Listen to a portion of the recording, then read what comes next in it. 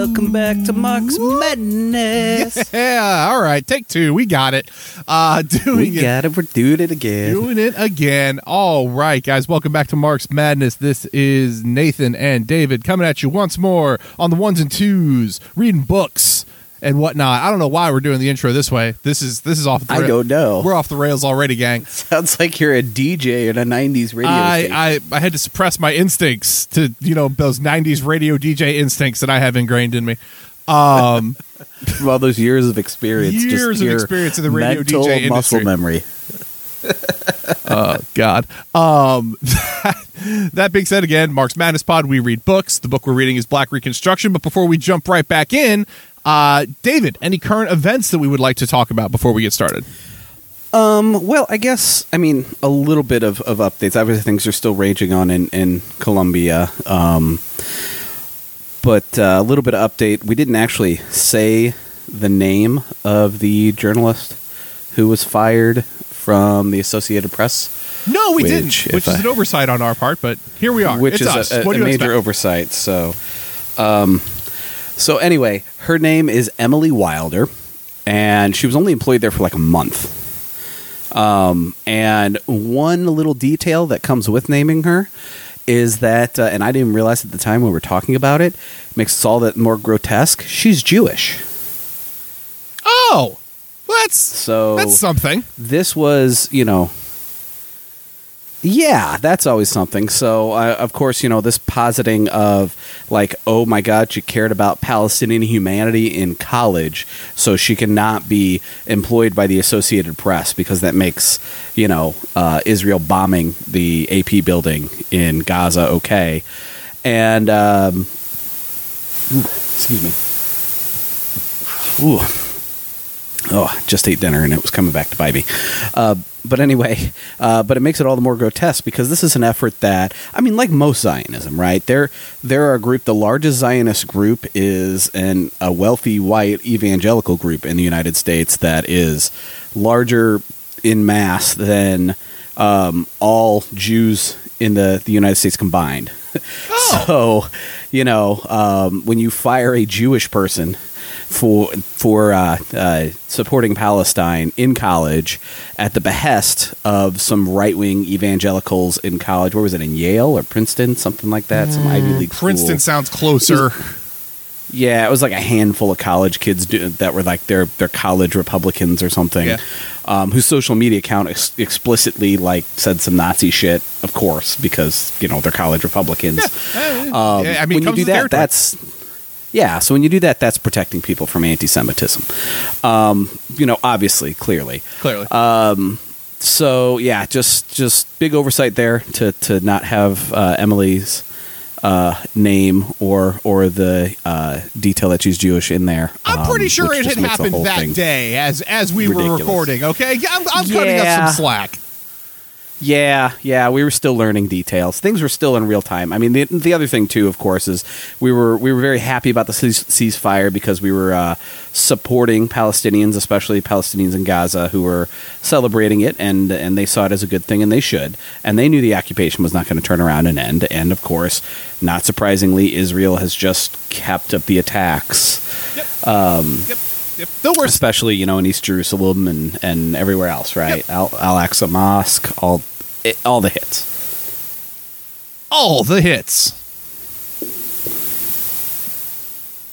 But yeah, it was basically the worst case scenario of what we had been talking about. That Israel would chalk it up as a PR way. Oh no, ceasefire, and then get all the heat off of them because that's all it was. Oh, and then Biden got a bunch of credit. Yeah. which we were lambasting that day because we were already starting to see that narrative, make some headway that Biden called Netanyahu and stopped it when he really blocked the UN measure 5 times and sent them billions of dollars in weapons, as he always does. As he is wont to do, yes. As he is wont to do. Was it only $5 billion? I thought it would be more than that. Come on, that seems cheap. We cutting Bibi off? What's going on? Come on now, buck up. But yeah, so that it's only been a week. There hasn't been any new occurrences. There's been quite a heavy amount of current events going on. I hate to glaze over another white supremacist mass shooting, but I'm still kind of figuring out the details on that. Yeah. myself. That just happened today. Yeah. I think. Was that today or yesterday? That was today, wasn't it? Was it yesterday? Okay, yesterday. So still trying to figure out the details on that one. And unfortunately, there are so many that we're becoming numb that is not all over the news. It is just kind of buried in the background underneath everything else because that is just the state we're in now. Yeah, no, that completely desensitized to mass shootings and things of that nature because they happen every other week. Yeah, it's a fun and exciting existential crisis to live in. That being said, anything else before we want to hop into the book? No, that's really it. Yeah. And again, not to say that there's not anything else happening in the world, but just things that are worth talking about and that we have any sort of insight into. There we are. All right, so we're starting on page 495, third paragraph down. The assets of the state of Georgia in 1860 included $600 million of taxable property, besides stock in banks and railroads amounting to about $800,000. The state debt in 1861 included nearly $15 million worth of currency, came to a total of $18,035,755. Georgia lost 40,000 of its white population during the war. Georgia clung... apparently my dinner is just attacking me. Georgia clung to slavery. Howell Cobb wrote in June 1865, "The institution of slavery, in my judgment, provided the best labor system that could be devised for the Negro race." Isn't that nice of him? Good for him. Yeah. He had his capital invested in thousands of Negroes and hundreds of acres of land in the middle and southwestern Georgia. And that's, an important little note there. Shouldn't be surprising. But racism is not just an innate hatred. It's an innate hatred bred out of self-interest. Mm-hmm. And it's not always like to a person that's acting in their self-interest. Sometimes they're acting against it because they've just been innately bred into it. But racism as a phenomenon, bigotry as a phenomenon, comes about from the self-interest of powerful people. And that, really just underscores it one more time. Yep. By May 1866, 1,200 citizens of Georgia had received special pardons from the president under the $20,000 exemption clause. And as early as 1865 and 1866, there was evidence in Georgia a transition of leadership from the old landed aristocracy to the new commercial class. In June, James Johnson, a lawyer of Columbus, was appointed provisional governor of Georgia instead of Joshua Hill, who had been strongly urged and had urged himself. Former Governor Brown had summoned the state legislature, acting on the assumption that the state was already restored. The state legislature was prevented from assembling by military order, and Brown resigned the governorship. He had, however, great influence with Andrew Johnson, which is always a good thing. Always a great sign. Oh, yeah. And may have been one of the influences that changed Johnson from severe to moderate measures towards rebels. That's nice. That's good. Thank you, Andy J. Governor Brown. Governor Brown and Andy J. Team it up again. Yeah. Elections of the convention were held in October 1865. Nearly 300 delegates assembled at Milledgeville, of whom the great majority were insignificant men. They were a conservative body, unprogressive, mostly old men and rising politicians. So basically the current Republican Party, it sounds. I see what you did there.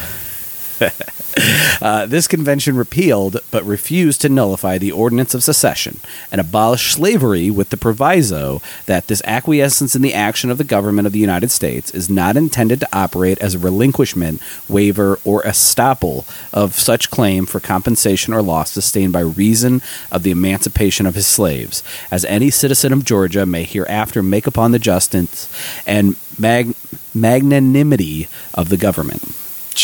The convention, so basically they're saying that it's totally valid that we need to be paid for slaves. You need to pay our slave reparation. We'll take the abolition, but you got to compensate us.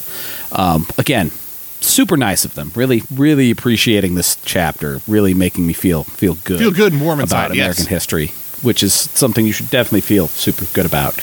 The convention adjourned, and in November, cannot read apparently. And in the November election, C.J. Jenkins was elected governor, after Alexander Stephens and former Governor Brown had refused to be candidates. The legislature convened in Milledgeville in December 1865 and elected two leading former Confederates, Alexander Stephens and H.V. Johnson, as senators. President Johnson wanted Governor Johnson and Joshua Hill greatly. President Johnson wanted Governor Johnson, and Joshua Hill greatly desired the place. The New York Times regretted that two men had been selected apparently because of their prominence in the rebellion. The first work of the legislature was a series of 11 laws which formed the Black Code. Georgia, however, under ex-Governor Brown's advice, was more careful than other states and listened to the storm of criticism against other Black codes. Oh, they're learning. Yeah. Let's see how they make them even worse, but more bulletproof. That's right. Turns out people get mad. The Black Code contained an apprentice law in the usual form, a vagrancy law with heavy penalties, various alterations in the penal laws, and laws about enticing of labor. Civil rights were established for Negroes, giving them the right to testify in courts, but only where colored people were concerned. Every colored child hereafter born was declared the legitimate child of his mother and also of his colored father, if acknowledged by that father. Alexander Stephens suggested extending the franchise to the Negro after he had reached a certain cultural standard and acquired an amount of wealth, but no one paid the slightest attention to this proposal. The 14th Amendment was rejected in 1866 unanimously in both houses. This is just turning out to be a really good state, making me feel super awesome Georgia! Today. In the summer of 1867, Toombs suddenly returned from Europe, where he had been hiding. He declared, "I regret..." Why? What were you doing there? I have no idea. We talked about Toombs earlier. I don't remember him going hiding. I don't remember Europe. him going underground. Yeah. He declared, "I regret nothing in the past, but the dead and the failure. And I am ready today to use the best means I can to command to establish principles for which I fought."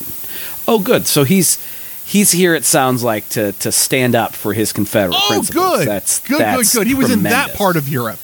That was where he was hiding. The Brazil part. The Negro began to organize. Meetings were held in Macon and in Savannah, and a particularly large convention was assembled in Augusta in 1866 before the Reconstruction legislation. There were over 100 delegates from 18 counties. James Porter was elected president, and the convention went on record as not asking for universal suffrage, but advocating property and educational tests as qualifications for the right to vote. So, again, this is one of those things where they're looking at, like, you know, they need to ask for the world. They've just fought for the world, but they're understandably feeling pretty beat down and afraid to not gain anything. And so they're asking for, you know, timid reforms here. Yeah. Of which they're going to be facing vitriol anyway, which, you know, we know now. Yeah. It appointed a board to look after education of the Negroes within the state and finally formed itself into a body to be called the Equal Rights Association of Georgia. The platform of the association sought to inoculate principles of honesty, industry, and sobriety among Negroes, and a kindly feeling toward former masters. Oh, God, this is not filling me with revolutionary luster. No. This definitely feels dirty. Yeah. Negroes were advised to work hard, to learn to read and write, and to buy homes. There were two other important resolutions passed. One, that the coast lands held by Negroes were not to be regarded as territories, and that the land was not to be confiscated from its owners. The other, that the Georgia legislature should give equal rights to Negroes before the courts. Those are both good asks. Good asks. Another meeting was held in Macon, March 26, 1867, 2 months after the Reconstruction Acts. The Macon Telegraph carried a long account of the gathering. The meeting was to be held at the Second Colored Baptist Church, but this was not large enough, and it convened in a grove near Rose Hill Cemetery. Here, a huge platform was erected for the speakers. Federal officials and school teachers, there were speeches by white and colored men, and the procession carried banners. On one banner was the inscription, "As we have got to live and vote together in one state, let us be friends." This was followed by another meeting in Savannah. On the platform were ex-Governor Johnson, several Army officers, and 3 colored men.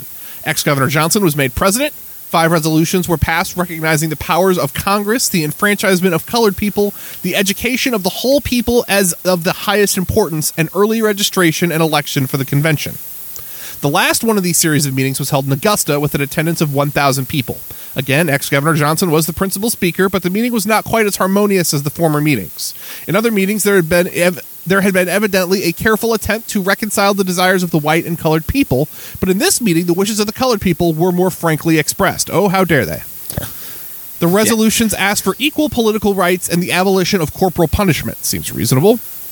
White papers reported that many intelligent colored men disapproved of the spirit of these resolutions, but this was evidently white propaganda. Yeah, I would say so. I was going to say, does not surprise me there. When the military reconstruction of Georgia was ordered by General Pope, Governor Jenkins went to Washington to seek an injunction before the Supreme Court on the part of the state of Georgia against the Secretary of War, General Grant, and General Pope.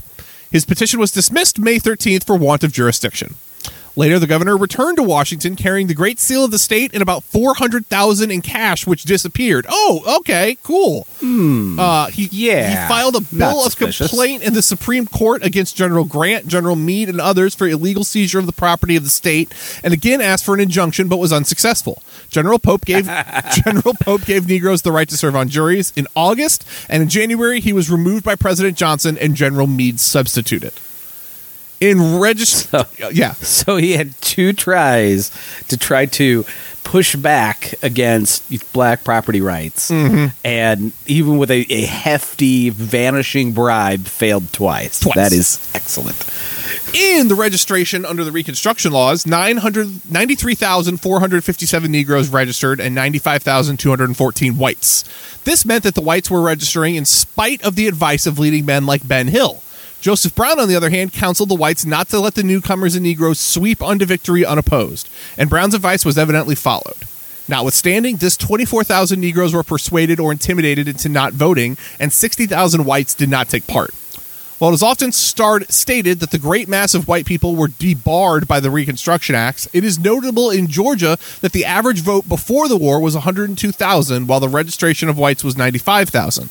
Those debarred from registering were estimated at between 7,000 and 10,000. The convention, and that's assuming no deaths from the war, which those had plenty too. For sure. Yeah, I mean, it's obviously bullshit. Very well pointed out by Du Bois there. The convention met in Atlanta on December 9th, 1867, and sat until the middle of March, 1868. Of the 169 delegates to the convention, 37 were Negroes, 9 were white carpetbaggers, and 12 conservative whites. The great majority then were native whites. I'm putting this quotes around native because no. This convention, therefore, was not controlled by carpetbaggers and Negroes, but by native whites. A reporter of the Savannah News, December 14th, 1867, declared that the Negroes in the convention appeared well-dressed and well-behaved, with few exceptions. The convention was interested in suffrage, qualifications for office holding, relief, and a liberal constitution. In these matters, Negroes took active part in the discussion and were used their political privilege intelligently and with caution. Among the most capable colored members of this meeting were Aaron A. Bradley, Tunis George Campbell, J.B. Costin, and Henry McNeil Turner. Bradley was a fighter and attacked both Democrats and Republicans when they tried to coerce the Negroes. He was therefore given much publicity as a dangerous and undesirable Negro who would cause trouble, of course. Yeah. Bradley had a colorful and eventful career and was a man of great eloquence, and the Negroes could not be made to lose confidence in him. He attacked racial discrimination on public carriers and requested the general in command to have the jails and prisons examined so as to release persons unlawfully deprived of their liberties. Bradley left the convention because of charges that he had deceived Negroes on an island off the coast of Savannah. As a matter of fact, he was trying to protect their land, and they had so much confidence in him that they sent him back as senator in 1888. So, again, vicious attacks to undermine Bradley because Bradley was doing a good job. Yeah. And we see this now, right? Like, the oppressed masses, they're both sets of people are fighting for their own self-gain, right? Mm-hmm. But when you're an oppressor, the way to gain is to have a greater majority of people more deeply oppressed. Whereas when you're the oppressed person, the way to gain is to gain your humanity, gain equality. And so you see one side fighting to beat the other side down to remain as oppressors, and the other side is aiming for equality, is aiming for their own humanity. And we see this time and time and time again. Turner was the most prominent of the Negroes. He was born in South Carolina in 1833 and was appointed chaplain in the Army by President Lincoln. He was a preacher in the African M.E. Church, of which he eventually became bishop. In 1865, he was appointed to the Freedmen's Bureau in Georgia. He traveled over the whole state, and when he became part of the Republican organization in 1867, was well known for his speeches in all parts of Georgia. Turner was not liked by the whites. The Atlanta Intelligencer called him an unscrupulous fellow, shrewd enough to deceive the poor deluded Negro. He had to withstand all sorts of attempts to involve him in the difficulties. He said that the whites accused him of every crime in the catalog of villainy. I have even been arrested and tried on the wildest and most groundless accusations ever distilled. Let me reread that sentence because it's a banger, and I just suddenly can't read it. I have even been arrested and tried on the wildest and most groundless accusations ever distilled from the laboratory of hell. He was acquitted, however, in every case. Turner nevertheless sought to win the confidence of the conservatives. He tried to prevent the sale of property on which owners were unable to pay taxes, and he introduced a resolution for the relief of banks. Both of these passed the convention. He desired civil rights, but did not wish the downfall of the aristocracy. Oh, Mr. Turner. Oh, no. Yeah. There was enthusiasm in his efforts to secure pardon for Jefferson Davis. Two-time Daytona champion. No, yes. No, Mr. Turner, saying it so. He tried to secure internal improvements by state action rather than by private companies. All right. As a member of the Education Committee, he sought to insert provisions that 5 years after the common school system had come into full operation. No person on becoming 21 years of age should vote unless he possessed an educational qualification. Okay. Another Negro leader. This guy's all over the map. He's got like two good things going for him, and then everything else kind of seems like a garbage policy. Yeah, but I mean, also you see what he's going through just for those two good things, and just for being he's getting it. He's getting it from all sides just for having two good. That's what I'm saying. Like if you're gonna get it, at least go all in. Like, come on, you don't need to make. You don't need to go half measures. They're already coming for you with both barrels. Oh, sure, but you also see, once again how deeply ingrained and important to these people white supremacy is, because they cannot give an inch. No. They're in full on super attack mode for that. Another Negro leader was Tunis Campbell. He was born in Massachusetts and came south as an agent of the Freedmen's Bureau. He first established himself on an island off the coast of Savannah, where he established his own government. An armed force was necessary to remove him. I like this guy. I think I like this guy. Yeah. He then went to Darien, where he acquired wide control over the Negroes and virtually ruled them. In the Constitutional Convention, he was particularly interested in relief, seeking unsuccessfully to abolish the imprisonment for debt. Again, all right. Like this guy. All right. So far, so good. Yeah, this is good. It's good. The convention prohibited slavery, established a single citizenship without discrimination, and gave the right to vote to all males born or naturalized in the United States and resident in Georgia 6 months. In laying down qualifications for voters, it was said especially that all votes should be eligible to office. This stipulation was afterwards stricken out by an almost unanimous vote on the ground that it was unnecessary. This was probably a trick engineered by ex-Governor Brown for election purposes and was the basis of the subsequent expulsion of colored men from the legislature. So, again, dishonest, right? Oh, it's just not... Why would you need to do that? It's not necessary. Of course they'd be... Yeah, no. If you don't explicitly protect it, they come after it. They're just looking for weaknesses, like raptors at a fence. There's my I was about to say, I was like, wait, that's not a saying? No one says that. Making random Jurassic Park references now. In the Constitution, a general system of education free to all children of the state was provided. There was no attempt to disqualify Confederates for office beyond the demands of the Reconstruction Acts. The convention devoted much of its efforts at first towards relief from taxes, foreclosures, executions for debt. Holy cow. Shit. Fuck. I had to reread that twice. What the hell? And it's sad. Maybe I hope they're saying they're devoting a lot of his efforts to stopping. I assumed that. Yeah. Jesus Christ. On April 20th, 1868, the Constitution was adopted by a majority of 17,699 votes, and Rufus B. Bullock was elected governor. Bullock is usually classed as a carpetbagger, but he had lived in Georgia before the war and served as an officer in the Confederate Army. Woof. So the dirty outside agitators from the North are also Confederate Army officers who lived there before the war. who lived there before the war. In the election of 1868, the Democratic conservatives attacked the Constitution because they claimed that it established social, political, and educational equality of whites and blacks, and that it would result in depreciation of property and a fearful increase of taxation. So they're explicitly saying, like, oh, no, we're not cool with this Constitution because it makes us equal. It's making people equal. Yeah, that's not We can't cool. have that social equality that we keep talking about as a clear whistle. They declared it was framed by adventurers, convicts, and ignorant Negroes. Nothing like going after the capital C criminal in the United States. Yeah, very good. Both parties appealed to the poor whites, the conservatives through racial prejudice and the Republicans by class prejudice. One of the latter appeals was, be a man, let the slaveholding aristocracy no longer rule you. Vote for a constitution which educates your children free of charge, relieves the poor debtor from his rich creditor, allows a liberal homestead for your families, and more than all, places you on a level with those who used to boast that for every slave they're entitled to 3/5 of a vote in congressional representation. Ponder this well before you vote. I'm I like good that. with that appeal. I like that. I'm about to say that's solid Eat the appeal. Rich right there. That's pretty good. Yeah. The result of the election was mixed, but the conservative Democrats had 17 of the 44 members of the Senate and 88 of the 170 members of the House. There was evidence of fraud and intimidation of the Negroes in many counties where the Negroes were in the majority, and the electoral vote of the state was given to Seymour. In this legislature, 3 Negroes were elected to the Senate and 29 to the House. Bullock was installed as governor June 28th, but he complained to the military commander that many men ineligible to office under the 14th Amendment were seated in the legislature. The legislature investigated, but finally found none ineligible. The 14th Amendment was ratified July 21st.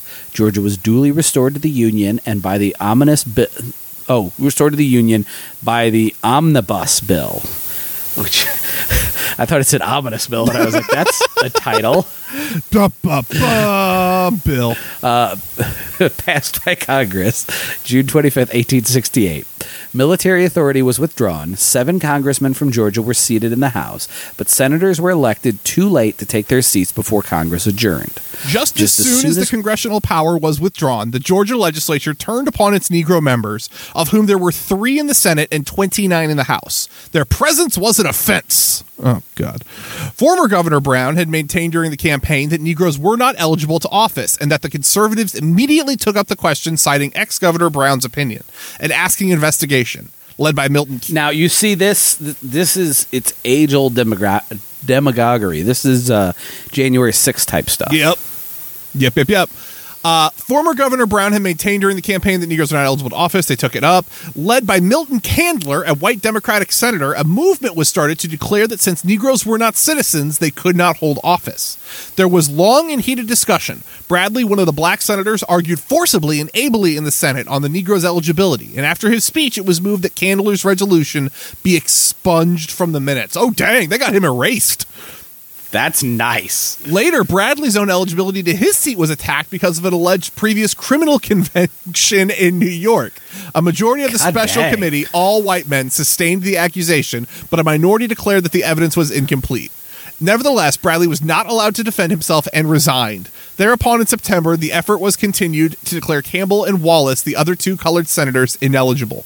The Negroes were given 1 hour for defense. After vigorous debate, the 3 colored senators were expelled by a vote of 24-11. Look, a committee of all white people got all the black people kicked out of their legislature. This seems like it bodes well. With dirty, nasty tactics. Yeah, exactly. Previous criminal conviction in New York. What? Like, they won't even say what it is. It's insanity. Just scandal. It's just scandal. Corruption. That's the idea. It's corruption. Yeah. Harumph. The following protest was sent in by Wallace and Campbell. We claim to be the legally elected representatives of a very large portion of nearly 1/2 of the legal electors of the state of Georgia. Sirs, the Constitution and laws of Georgia strictly provide that no law shall be made or enforced which shall abridge the privileges or immunities of citizens of the United States or of this state or deny to any person within its jurisdiction the equal protection of its laws. Therefore, in behalf of ourselves, our constituents, and also in behalf of nearly 500,000 loyal citizens of the state, we do enter our solemn protest against the illegal, unconstitutional, unjust, and oppressive actions of this body based on the resolutions of the senator from the 35th Senatorial District declaring us ineligible on account of color. In the House, the resolution was introduced in August and passed in September by a vote of 83 to 23. The Negroes refused to vote. 4 of the colored members, who were so white that their Negro blood could not be proven, were permitted to remain. They were Beard, Belcher, Davis, and Fayol. Turner made an elaborate defense of the right of Negroes to hold office. Cases may be found where men have been deprived of their rights for crimes and misdemeanors, but it has remained for the state of Georgia at the very heart of the 19th century to call a man before the bar and charge him with an act for which he is no more responsible than for his head which he carries upon his shoulders. The Anglo-Saxon race, sir, is a most surprising one. No man has ever been more deceived in that race than I have been for the last 3 weeks. I was not aware that there was in the character of that race so much cowardice or so much pusillanimity. You know what? That is probably a solid dig, so I'm going to look up that word, whatever the hell it is. I know pusillanimous is like weak, kind of meh. Like it. I think it's actually one of the pusillanimous. Yeah. Oh yeah, basically being a coward. Yeah, being coward weak. I think, and correct me if I'm wrong, the misogynistic like insult, I think it originally derived from this. Oh, really? Yeah. Calling someone we all know. It actually it started from this one because again it would shorten itself naturally. And it makes a lot more sense because it is literally calling someone a coward. So, I've seen it ballied around that's obviously context changes throughout history and what people refer to it as. Yeah, is but that would also different, imply an etymology where you would go from pusillanimous to misogynistic jab for coward to vulgarity for a body part in that order. That's very interesting. I don't know. It's interesting. The more you know about things that Nathan's just kind of pulling out of his ass a little bit, but he thinks he heard one time. The Negro is here charged with holding office. Why, sir, the Negro never wanted office? I recollect that when we wanted candidates for the Constitutional Convention, we went from door to door in the Negro Belt and begged white men to run. Some promised to do so, and yet on the very day of election, many of them first made known their determination not to comply with their promises.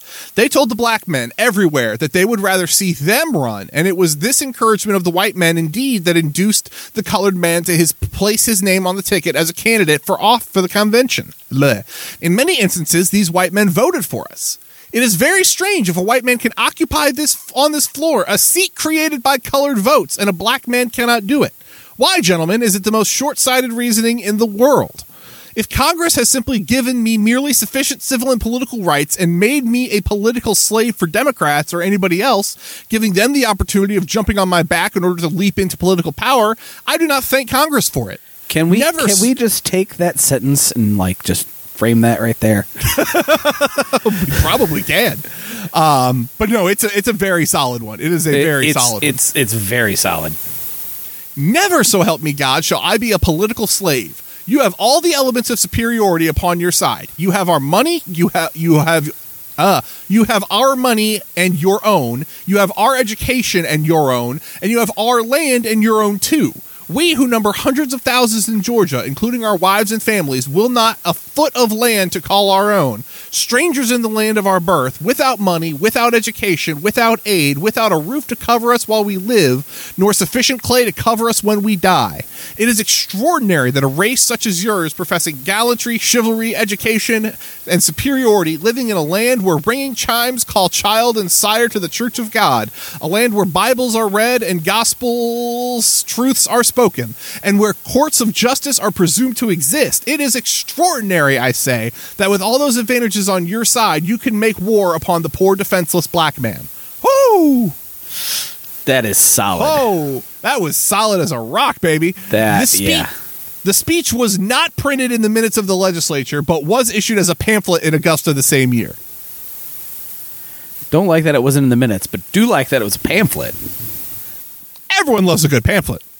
In September 1868, the legislature declared all colored members ineligible, and then it proceeded to put in their seats the persons who had received the next largest number of votes. Oh, that's always going to be good. fair, and yeah. The outrage of the Ku Klux Klan on Negroes and whites became widespread. Bullock protested and appealed to Congress, citing that members of the legislature had not all taken the test oath. Bullock's letter was accompanied by the memorial of the Convention of Colored People held in Macon in October. The Republicans brought the case to the state Supreme Court in June 1869. Two of the three judges decided that the Negroes were eligible. Immediately, there came a question as to whether this decision affected the legislature. Alexander Stephens and many others thought it did not. So they brought a decision to the Supreme Court that if these two elected senators were two elected legislatures were in fact legislatures, and the Supreme Court said yes they are, and people went, I don't know if this affects the legislature. Like that, just Jesus Christ. Yep. Negroes immediately began a movement to reseat their members. A closed convention was held at Macon with 136 delegates, many of whom walked from 10 to 40 miles to attend the meeting. The Constitution said that there were venomous and incendiary speeches. The Constitution, not the document, a paper. No, it's a paper. Yeah, a newspaper. But these largely unlettered men went about to do their work of recovery of their privileges in extraordinary practical ways. 82 counties were represented, and Turner presided. Reports of outrages and conditions were brought together and sent to Congress. Turner and Sims went to carry the report and relate their hardships before the Committee on Reconstruction. There was a disposition in Georgia to stand firm and not to reseat the Negroes. Several papers advised the Assembly to persist in the attitude which had adopted and to reseat the Negroes only under compulsion. In spite of such advice, Nelson Tift, Democratic representative-elect to Congress from the 2nd District, had pledged certain parties in Washington that Georgia would reseat the colored members and ratify the 15th Amendment if Congress would not interfere. This rumor ruined Tift's chance for a seat in Congress. Oh, isn't that nice that you were just your political career is destroyed by not being sufficiently dirty and racist? The Democrat. That tracks. For the Democrats said that they had not granted him such power and would never do so. It's all about no big government, no stepping outside your bounds, my friend. It's not democratic to not unseat these black people. For they did not intend to reseat the Negroes unless Congress should use force. Joshua Hill, one of the senators elected by the Georgia legislature in July, presented his credentials to the United States Senate December 7, 1868. It was recommended that Hill be not admitted on the ground that Georgia had failed to comply with the Omnibus Act. In the House of Representatives, the Committee on Reconstruction was instructed to examine public affairs in Georgia. They took testimony during January 1869, hearing Governor Bullock, James Sims, a colored preacher, H.M. Turner, and others. The lawlessness in the treatment of blacks was emphasized, there being 260 cases of outrages between January and November. That's a lot. That's a few. That's basically one for each day in that time span. Meantime, there was a grave question as to whether Georgia's vote could be cast in the presidential election of 1868.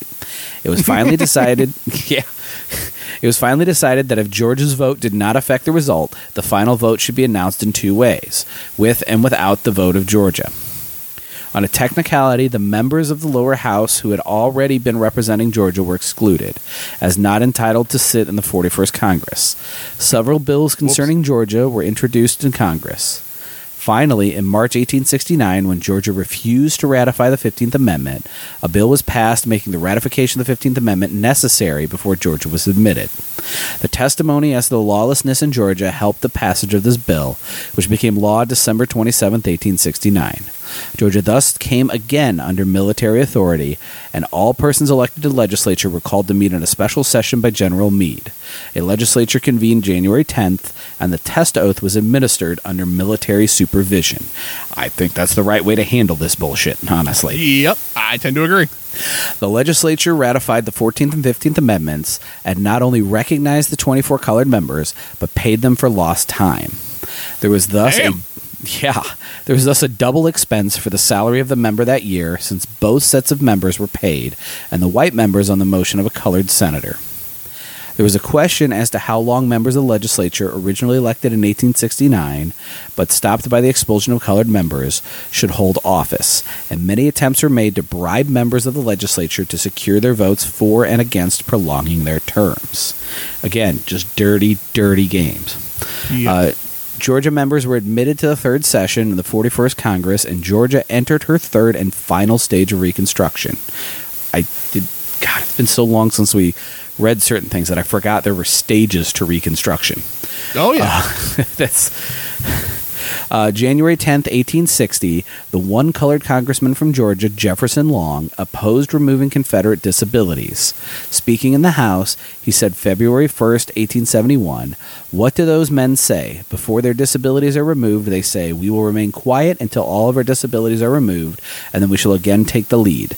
Why, Mr. Speaker, in my state, since emancipation, there have been over 500 loyal men shot down by the disloyal men there, and not one of those who took part in committing those outrages has ever been brought to justice.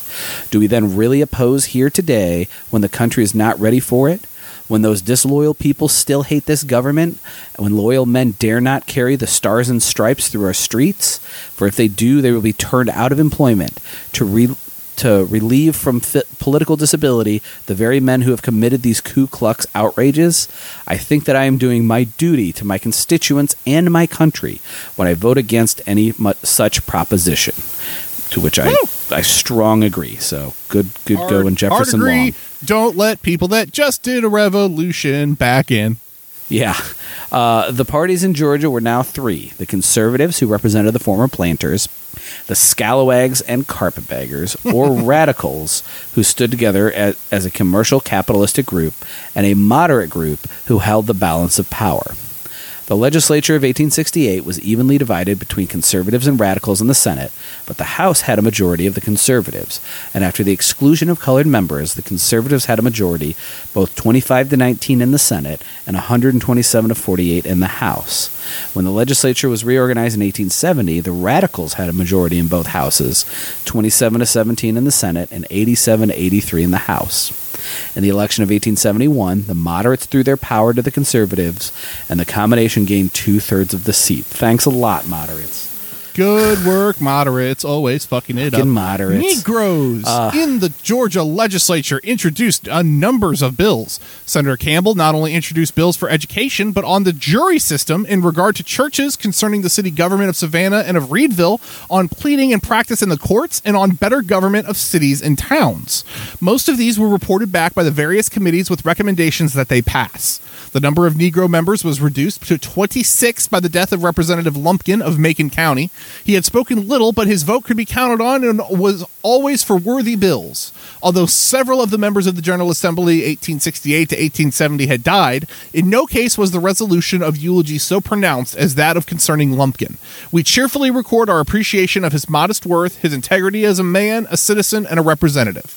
Turner introduced the following bills: to establish a state police, to secure chaplains for convicts, to enforce an act of donating lands to the Georgia State Orphans Home, to amend the Constitution of Georgia so as to enable females to vote, to appropriate the state capitol and the governor's mansion to Milledgeville to educational purposes, to repeal an act to amend the several acts now in force regulating the fees of magistrates and constables in the state of Georgia, so far as it relates to the counties of Bibb, Richmond, Monroe, and Lee, and to provide for the mode of collecting the same, approved January 22nd, 1852, and the several acts amendatory thereof, and to prescribe the costs in insolvent cases due to magistrates and constables in the state, to add an additional section to the 9th Division of the Penal Code, also a bill declaring certain persons husband and wife. That's a very boring list of random bills that no one will ever remember, probably. Well, I'm really concerned about the bill declaring certain persons husband and wife.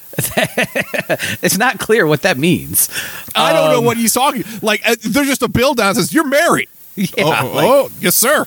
Are these people trying to be husbands and wife, and they're like barred from marriage from the state, or are they just, being is this forced 90 Day that Fiancé? way? Who knows? Yeah, is it just like you live together too long, your husband and wife, or something? I don't know, but again, that is a weirder list. But this feels very early Sumner, like before and this is actually later on and from an actual black man in Turner, but it feels very much like when Sumner was in that kind of free market but super feisty pro-civil rights stage before the war broke out, and he had a lot of, talks with Thad Dad and became a little more materialist about things. Let's hope. You get this mixed bag, but there's some super radical and good things in there. And the one that really stuck out to me was, he was pushing for women's right to vote in all this. They're fighting for their lives against white supremacy and fighting for their own votes and representation in a very, very racist state, while the Ku Klux Klan is steaming up right after a civil war. And he's like, who else should vote? Women. I also liked appropriating the state capitol and the governor's mansion for educational purposes. Yes, I like that one a lot too. That's pretty good. That was fun. Turner's resolution extending sympathy to the inhabitants of Richmond, Virginia, who had just suffered a terrible disaster, was adopted by the House. That's good. The Negroes of the General Assembly seem to have a special interest in correcting the methods of maintaining and managing the penitentiary of this state. Representative Turner offered several resolutions for the reform in the system. The penitentiary system began to characterize the whole South. In Georgia, at the outbreak of the Civil War, there were about 200 white felons confined at Milledgeville. There were no Negro convicts, since under the discipline of slavery, Negroes were punished on the plantation. The white convicts were released to fight in the Confederate armies. The whole criminal system came to be used as a method of keeping Negroes at work and intimidating them. Some things never change. Mm-hmm.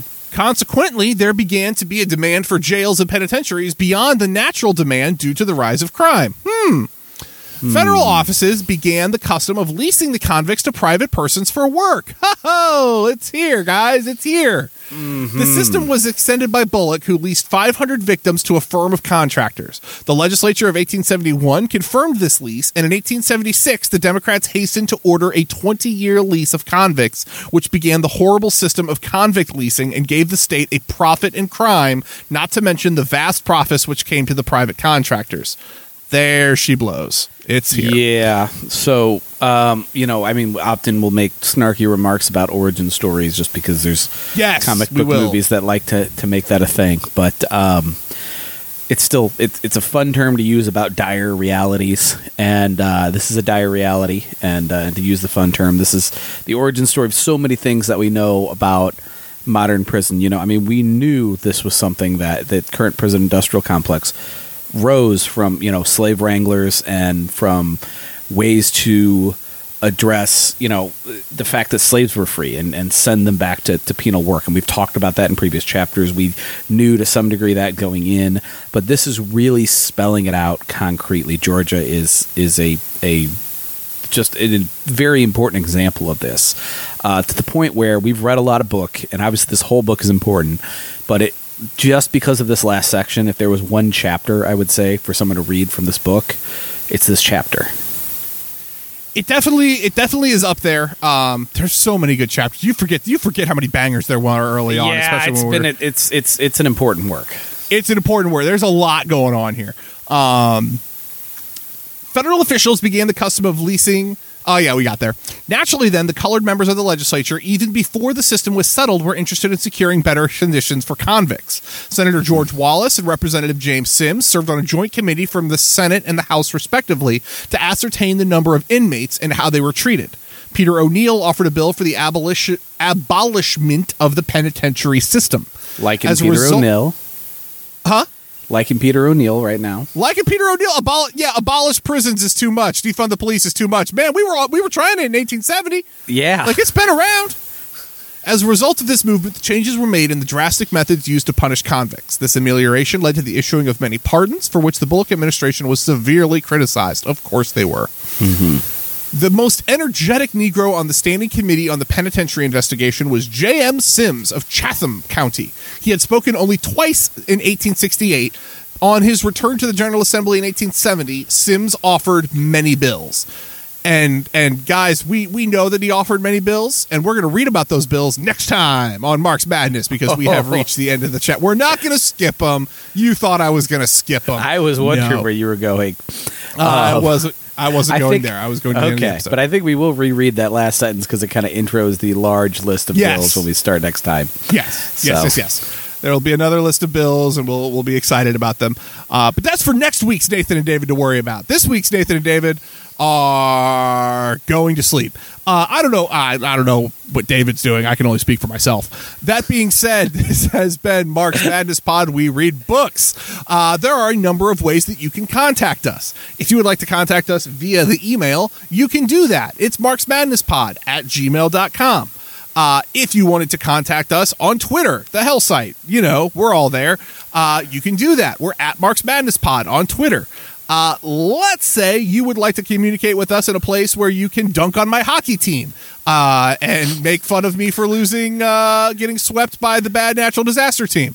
You could join Discord, in which half of the Discord had decided that was a fun activity to take part in. I wasn't happy about it at all, but what am I if not just a gracious leader? I'm joking. That being said, for real though, join the Discord. It's a great place. Discord link is in our Twitter bio. David, disclaim me, sir. Okay. So obviously we started this podcast because we were just a couple guys reading a book, and something important about reading theory, history, anything like that, it's always best done in a group. So you can take it in chunks, you can discuss what you've read, you can couch it in context, current events, and life experiences, and get the most out of it. Hopefully, anytime you're doing any kind of organizing, there's a reading group or political education to go with it that is doing the same thing. And so ever since me and Nathan went, what the hell, let's record this, see if we can make our group bigger than 2, and went ahead with it. We've hoped that whatever reading group you're in, political education group you're in, you're reading these works, and you're having discussions in that group, and we can be complementary. We can add a little more context, a little more background, a little better tie to current events, or just more things tied to current events, whatever we can.